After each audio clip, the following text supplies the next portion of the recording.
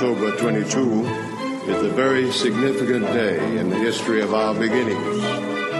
Welcome to the Adventist History Podcast, episode number 39, The Jonesmobile. Last time, we finished our two-part series about Ellen White's time in Australia. We talked about the Brighton camp meeting, Ellen White becoming a vegetarian, the founding of Avondale College, the new sanitarium, and Willie White's experiment with Kellogg's new wheat flakes. Willie took one bite of them and said, "They're great!" And that's all the free advertising you're going to get at Kellogg's. If you want more, send a check.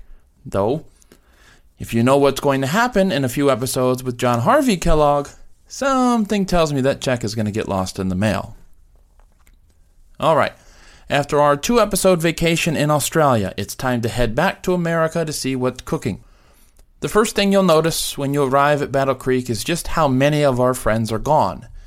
Ellen and Willie White are in Australia, of course, with A.G. Daniels.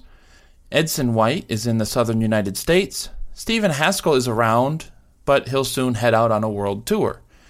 W.W. Prescott is about to do the same thing.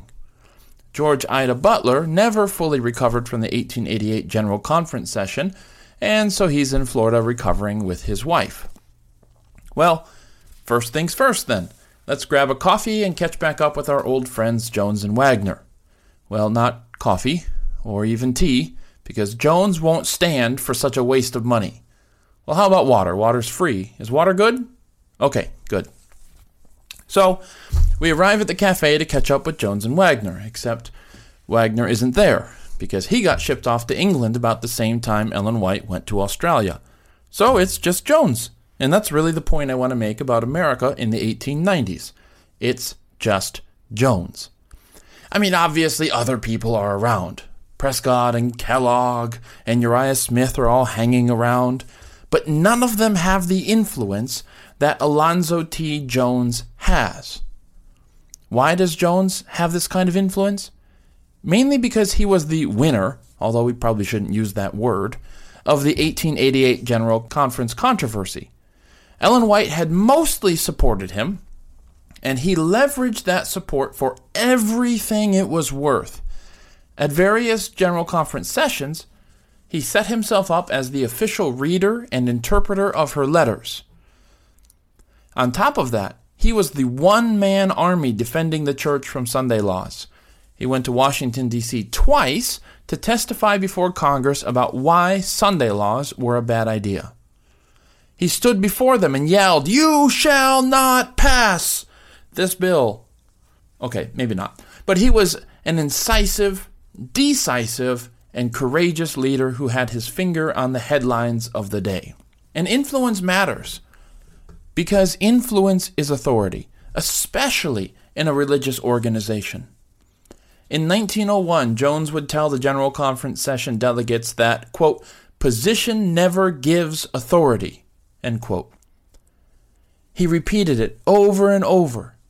Then he said, "Position, place, never gives authority. Authority qualifies you for the place." I will say it again. It must be a watchword for everyone in this conference. Position never gives authority. Whomsoever God has called to be the president of the General Conference the next term will have no more authority than he has right now. End quote. Jones called this a Protestant principle. The idea that a position gave you authority, therefore, was a Catholic idea, because they believed that suddenly a man changed when he sat on the chair of St. Peter and could now speak infallibly. In Jones's words, the Holy Spirit rests on the papacy regardless of the quality of man who wears the hat. Not so in Protestantism, he argued. In Protestantism, you don't need a position to have authority. There's a certain seductive quality in Jones's argument.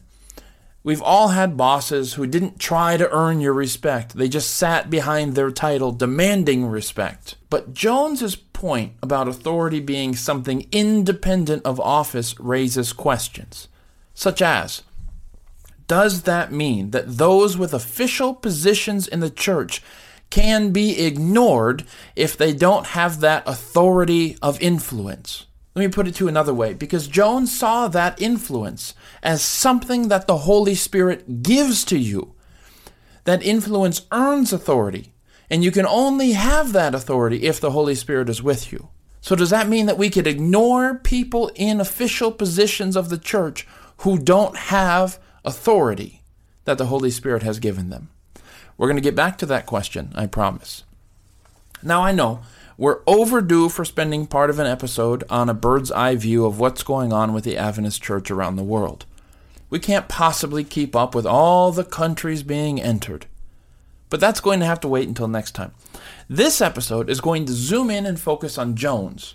Not because he's the only one doing anything, but because his story introduces us to many of the church's struggles during the 1890s, which will lead us nicely into the tumultuous events of the early 20th century. Yay! One more word before we dive in.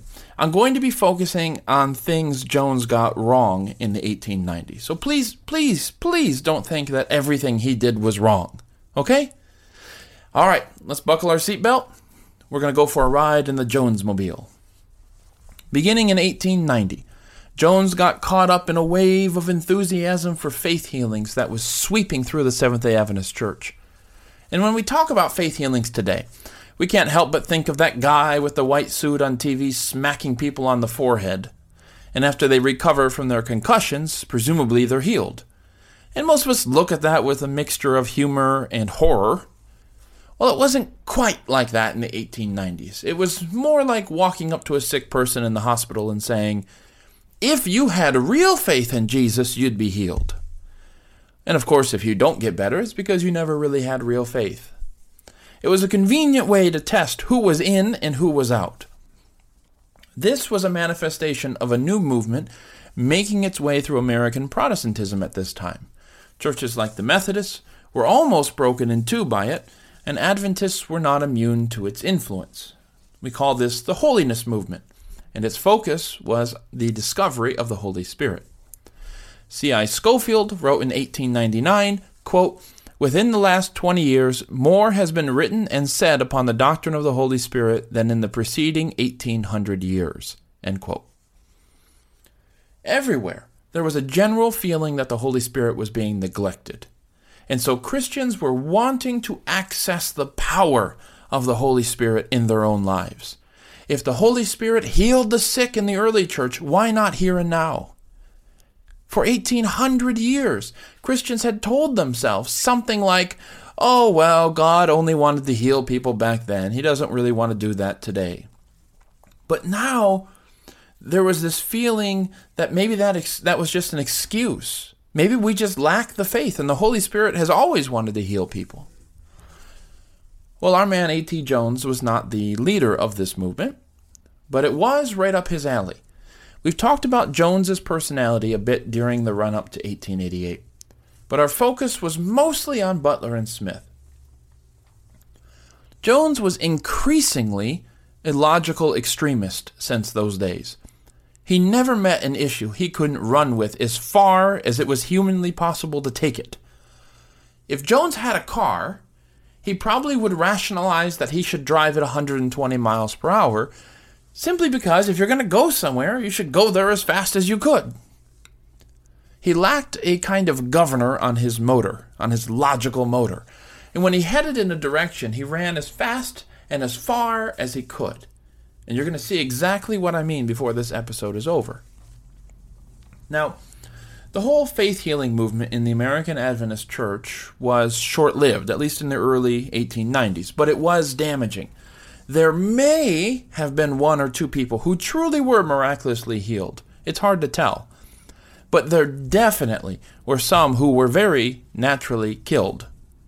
For instance, John Loughborough even got tangled up in this, and in one case he prayed for a woman who had typhoid fever and a temperature of 104 degrees. After praying with her, she was invited out for a carriage ride. She didn't feel any better. She didn't feel healed, of course, but you had to demonstrate your faith that God was healing you. So this woman went out for a ride. When she arrived back at the sanitarium, her fever spiked and she died. Do you want to know who wasn't at all impressed by this faith healing stuff? John Harvey Kellogg. That's who. These were his patients and his health principles being violated. He finally managed to convince everyone that this was dangerous and dumb, because the people were always being told that they needed to prove their faith. Now, maybe it wasn't a carriage ride for everybody. For some people, they just stopped taking their medication. And so Kellogg managed to convince everyone that maybe we should just focus on good health principles and let God heal whomever he sees fit to heal. So he convinced Jones and others, and the movement died down. Next up was the Anna Phillips saga. Anna Phillips was a young woman who, for whatever reason, felt she might have been given the gift of prophecy, just like Ellen White. Ever since 1844, there had been a steady stream of spiritual fanatics who had claimed this sort of thing, but Anna Phillips was honestly unsure of what was going on. So she brought it to a member of the family she lived with in California, and they enthusiastically supported her. So she began writing testimonies to people, which sounded like something Ellen White would write. Now, just to jog your memory, a testimony is something that Ellen White would write someone that she felt inspired to write to them. Okay, that's in distinction from a regular letter like, hey, how are things going, blah, blah, blah, blah, blah. A testimony was something like, I felt that God wanted me to tell you this. Okay, so Anna Phillips is writing these testimonies, things she feels that God is telling her to tell other people. Well, the Rice's approval, that's the family she lived with. The Rice's approval didn't completely convince Anna Phillips whether she was truly a prophet, however. There was one man in America whose opinion was all that mattered. You guessed it, A.T. Jones. So she wrote Jones and said, basically, please compare my testimonies to the Bible and make sure I'm really a prophet. Because that's how things should be done, right? Now, later, Ellen would be wondering why on earth no one asked her to weigh in on this because, she had a little experience with the whole prophet thing, but whatever. Anyway, so Jones looked over Anna Phillips' testimonies, and he declared that Anna Phillips had the gift of prophecy. Now, this is a story many Adventists are unfamiliar with, and they think, wow, we had 2 prophets in the Seventh-day Adventist Church? Well, not quite. Take a look at how Jones came to the conclusion that she was a prophet. Okay, his first reason was Anna Phillips' testimonies did not contradict the Bible or Ellen White. And that's a good test, right? Somebody who claims to be a prophet shouldn't be contradicting previous prophets. Okay, his second reason was that he claimed he heard the voice of Jesus in her writings. Not out loud, not the heavens opening up and hearing the voice of God. No, it's just that as he read her testimonies, he felt that this was the voice of Jesus speaking to him. And that's it. Those are his 2 reasons. And you hear them and you think, that's it? That's all you need to believe someone is a prophet? As long as they don't contradict the Bible and as long as it sounds like something Jesus would say? Oh, gee whiz, Jones. Ellen White was just dumbstruck by this. Positively dumbstruck. Look, if someone claims to be a prophet and sends you a letter that says, be faithful to your spouse, study your Bible, and love God, then of course there's nothing objectionable in that. That sounds like something Jesus would say. That's just good biblical sense, but that doesn't mean that person is a prophet. You have to look for something more. Well, Jones and his friend Prescott did not look for something more. That was all they needed. So Jones went to preach to the Battle Creek Church in early 1894. His sermon consisted of Ellen White's testimonies in one hand and Anna Phillips' testimonies in the other. And Jones was about to conduct a social experiment. He was going to read from both testimonies side by side and see if people could tell any difference. If they couldn't tell Ellen White's testimonies from Anna Phillips' testimonies, then that would demonstrate that they are both prophets, right? Right? Well, of course, Jones didn't tell them who this other prophet was that he was reading from, though I'm sure more than a few people figured it out. The congregation in Battle Creek walked out of church very confused. What was Jones trying to say? If Anna Phillips and Ellen White sound similar, is that the kind of proof we need that Anna Phillips is a prophet? Right? Remember how influential Jones was at this point. The next day, that is Sunday, Jones went to the post office. Now, our American listeners shouldn't be surprised by that. The post office was always open on Sundays for most of American history, until the same religious forces that were trying to pass a Sunday law managed to force the post office to be closed on Sundays in 1912. So thanks a lot for that, guys. The post office was a place to hang out back then. It was a place to hear the news of the world. You can just sit around, your friends will show up periodically, play cards, whatever. So Jones strides in that Sunday, the Sunday after he preaches his sermon in Battle Creek, and he asks for his mail. One of his letters was from Ellen White in Australia. Now, let me tell you something. I imagine that when you got a letter from Ellen White, your heart skips a beat. You don't just go home, throw it on your counter, and go back to playing fetch with your dog, or whatever it is they did back then to have fun. Jones took the letter, sat down immediately in the post office, and read it. He couldn't even wait until he got home. Because if you believe Ellen White is a prophet, who sometimes gets messages from God for people, you want to know what God might be telling you. So as Jones read the letter, he began to cry. Oscar Tate entered the post office, and when Jones saw him, he asked him to sit down. "You remember my sermon yesterday?" Jones asked. Oscar said he had, of course. Who could forget it? Then Jones handed Oscar the letter, who read its few pages as quickly as possible. Fortunately, we have Ellen White's letter, so we can read over Jones and Oscar's shoulder as they sat there in the post office. This is what the letter says. Quote, "The Word of God is your counselor. The Word of God is your authority. Be very careful how you bring anything weaker to take its place. You may, my brother, feel much more certainty in regard to the movements made in Battle Creek after reading the writings of Anna Phillips in connection with the communications from Sister White given her of God. I deeply regret that you should make this connection. I discern the future more clearly than you do. Take your Bibles and dwell upon the truth. Preach the Word, and let the Holy Spirit of God impress the hearts of the hearers." Jones knew he was reading something amazing. The mail from Australia took about a month, meaning Ellen White had written this long before Jones's sermon. Jones asked Oscar Tate, "Who told Sister White a month ago I was going to preach that sermon about Anna Phillips as a prophetess?" Tate, a quiet man, responded, "You know, Alonzo." "Yes," said Jones, "I do know. God knew what I was going to do, and he impressed Sister White a month ago before I preached the sermon to send the testimony that I am wrong. Look at that date." Well, to his credit, the next week Jones again stood before the Battle Creek congregation and told them that he was wrong. Interestingly, W. Prescott was out in Walla Walla, Washington, ready to take the helm of one of the church's newest schools, Walla Walla College. He, too, was going to speak on Anna Phillips and encourage his students to consider her as a prophet.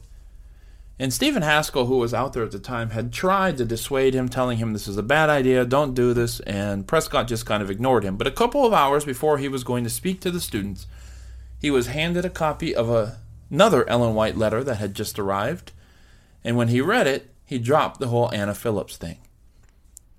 Stephen Haskell noticed this, and he wrote to Ellen White, "I have heard about testimonies coming just in season, but I have never experienced such providence before." And that was the end of that. Ellen White's approach to the problem was interesting. She never denied that God might send another prophet, so her opposition to Anna Phillips wasn't some kind of professional rivalry. In fact, she had resolved to say as little as possible about the subject. She only intervened when she heard people saying that she had endorsed Anna Phillips as a prophet. Now, she had to correct that rumor. But even when she censured Jones and Prescott for over-promoting this girl, for being her hype managers, she was very cautious about doing it as gently as possible. The tendency for the zealous Jones would be to do a 180 when he received this letter, right? Collecting every letter from Anna Phillips and burning them or something. And if they aren't from God, they must be destroyed. But Ellen saw the danger in overreaction. She wrote, quote, "Let there be no abrupt moves to call them in," that is the letters, and destroy them as if they were poison.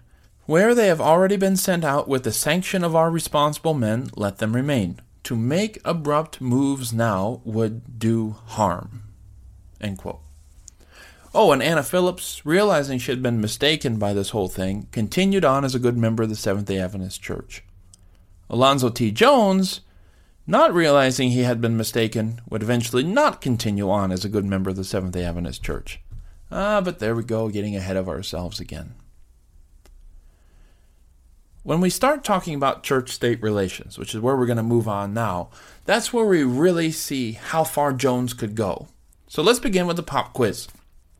I don't know what discussions are happening in other countries, but in America, the relationship between church and state is still vigorously debated.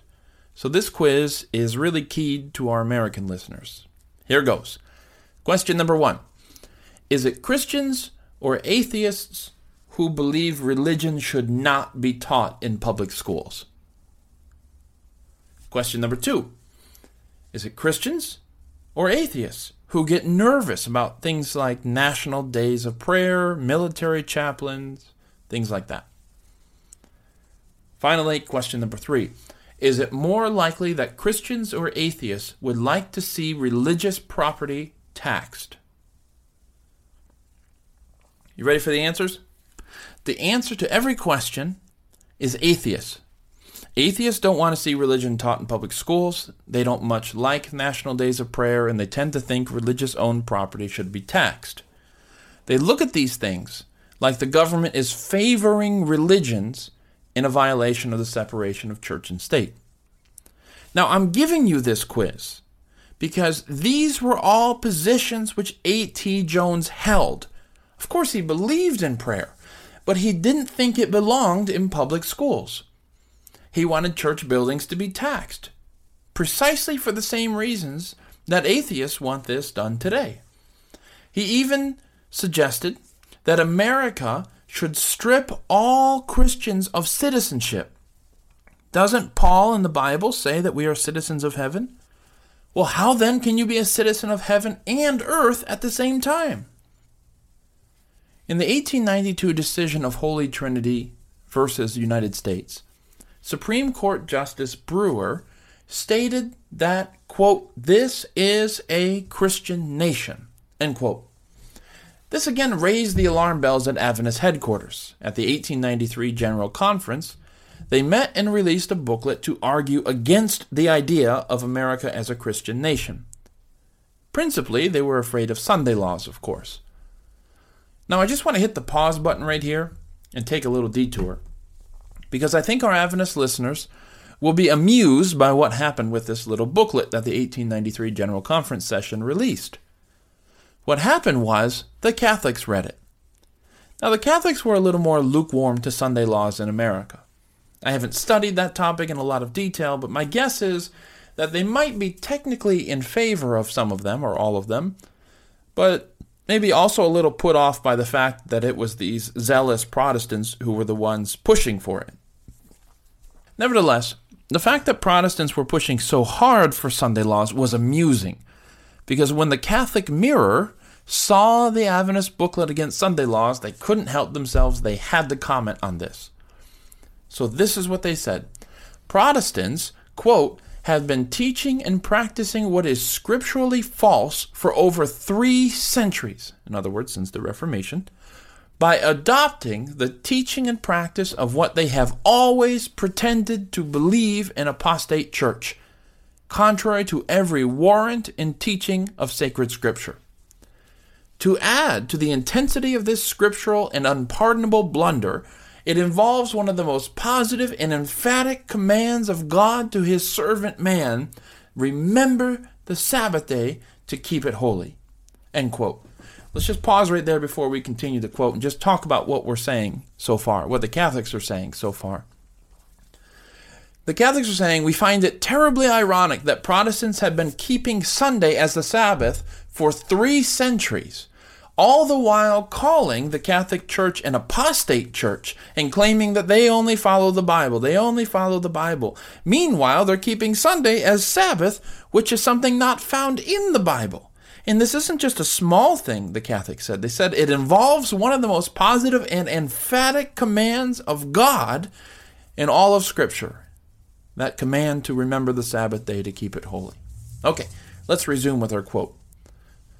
No Protestant living today has ever yet obeyed that command, preferring to follow the apostate church referred to than his teacher, the Bible, which from Genesis to Revelation teaches no other doctrine, should the Israelites and Seventh-day Adventists be correct. Both sides appeal to the Bible as their infallible teacher. Let the Bible decide whether Saturday or Sunday be the day enjoined by God. One of the two bodies must be wrong. In other words, either these Protestants pushing for a Sunday law or Seventh-day Adventists and Jews must be correct. You guys both can't be right. Why don't you guys go to the Bible and see which one of you is true? I mean, the Catholics are positively taunting the Protestants. You guys claim to follow the Bible. Why are you following us? Go consult the Bible and see what's true. In other words, y'all didn't get that Sunday is the Sabbath from the Bible like you claim. You got it from us. The church you pretended to believe is an apostate church, that is the Catholics, is really the church that you're obeying. Now, Jones read this challenge, and I just imagine that he just fell backwards in his chair when he saw it. He wasted no time in echoing the Catholics and just really let his rhetorical guns blaze. Merry Christmas, Mr. Jones. Anyways, back to the 1893 GC session and the booklet they released. What's interesting about it is that the church formally adopted Jones's belief that churches should be taxed. This was really an awkward place to be. And other churches heaped scorn on Adventists because, we've got a good thing going here and you're kind of ruining it.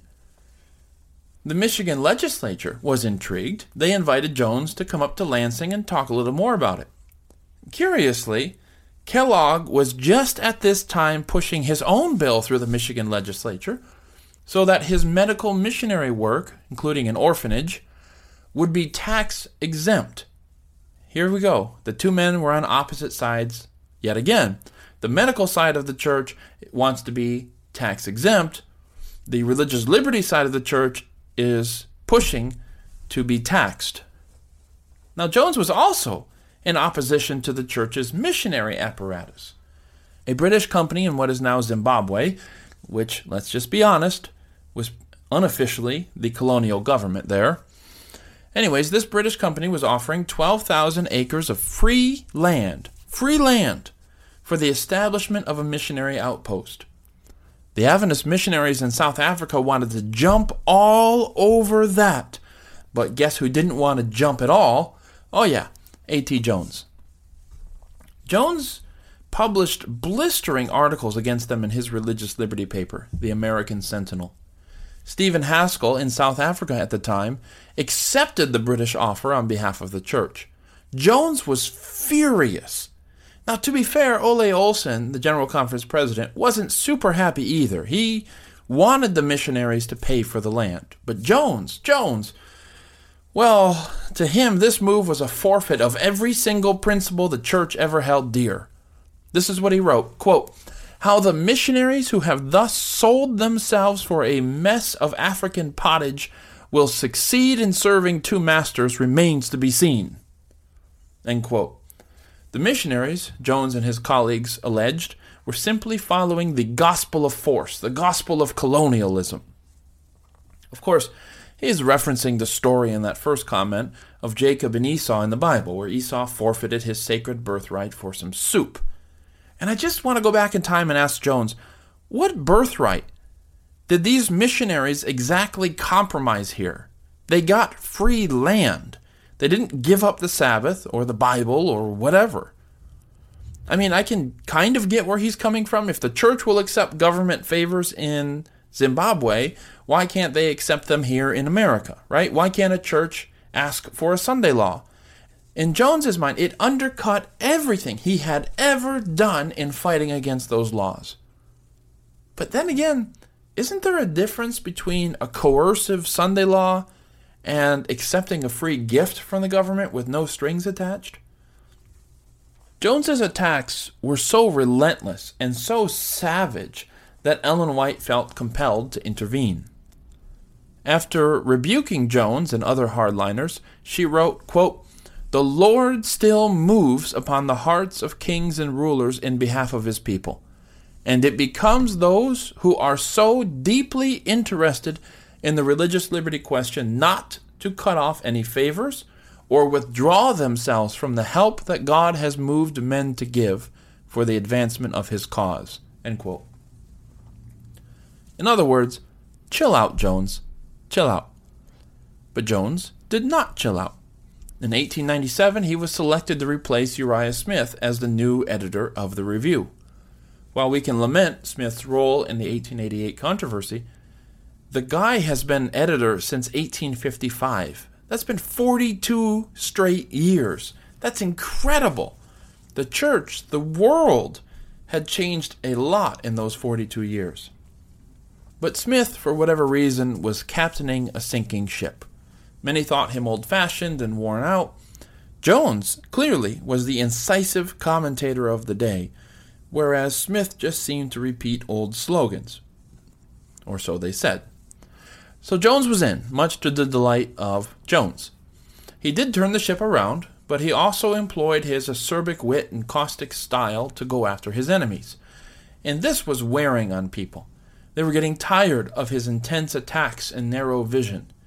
Jones was getting even more extreme in his views. By the late 1890s, the holiness movement was coming back with a vengeance.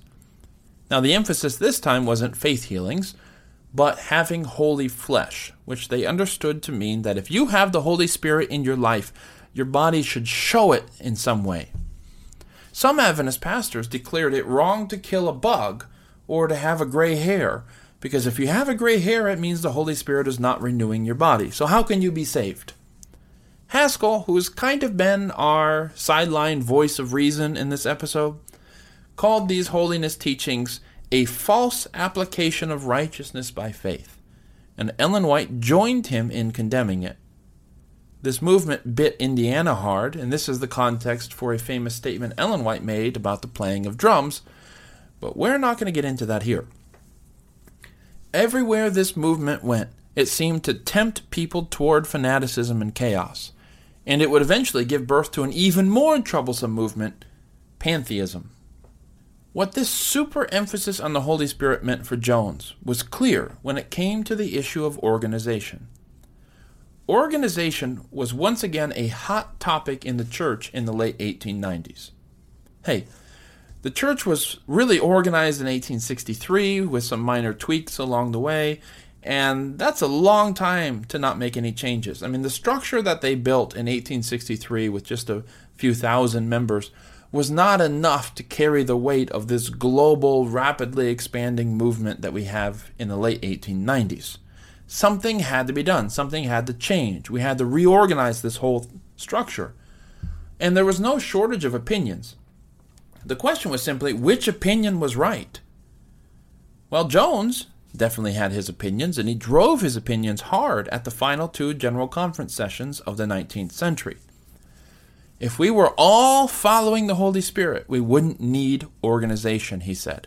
Organization is Babylon. Just trust the Spirit to move pastors around when they need to change countries or change churches. Right? You don't need a General Conference for that. You don't need anyone to lobby for fundraising for a project. Just trust the Holy Spirit to inspire people to give money to the project. Jones said, quote, "If God is not a sufficient ruler for Seventh-day Adventists, it is because they are not believing in him with all the heart. It is because they are so much like the heathen that they must have a heathen government and heathen power to protect themselves from themselves." End quote.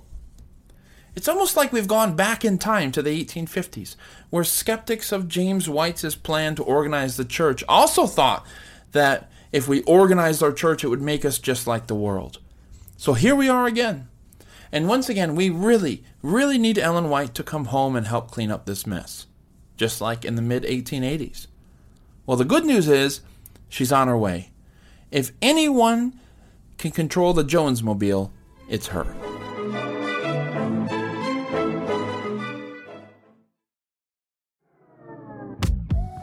Hey, it's me again. If this episode didn't quench your desire for more Adventist history content, then go subscribe to Adventist History Extra. It's a private podcast that I do for those who support the Adventist History Project. You can get access to Adventist History Extra on the website, which is AdventistHistoryProject.org, or by becoming a patron at patreon.com. Now, there's more variety at Adventist History Extra, in case you were wondering. I do some interviews. Sometimes I do bonus episodes. We had a good episode here in the Adventist History Podcast, and I want to talk some more about it. Other times, I go behind the scenes at conferences I attend, like the Women in Seventh-day Adventist History Conference. What's more, just as a second announcement for you, Michael Campbell and I are leading a bus tour in October 2024. So, if you want to go drive around New England a bit, see the sights and have some fun, well, you can sign up for our bus tour newsletter, once again, at AdventistHistoryProject.org. And we're going to keep you up to date there about what you need to know to go and sign up for that and all of that. So just to be very, very, very, very clear, we don't have a sign up for the bus tour itself, but it's a sign up for the newsletter so you can stay informed about the bus tour, so I don't have to make announcements every single time and interrupt these episodes and all of that. That's where those announcements are going to be. So if you're interested, head on over to the website. You can sign up for the bus tour newsletter over there. Okay, I think that about does it. Thanks again for listening.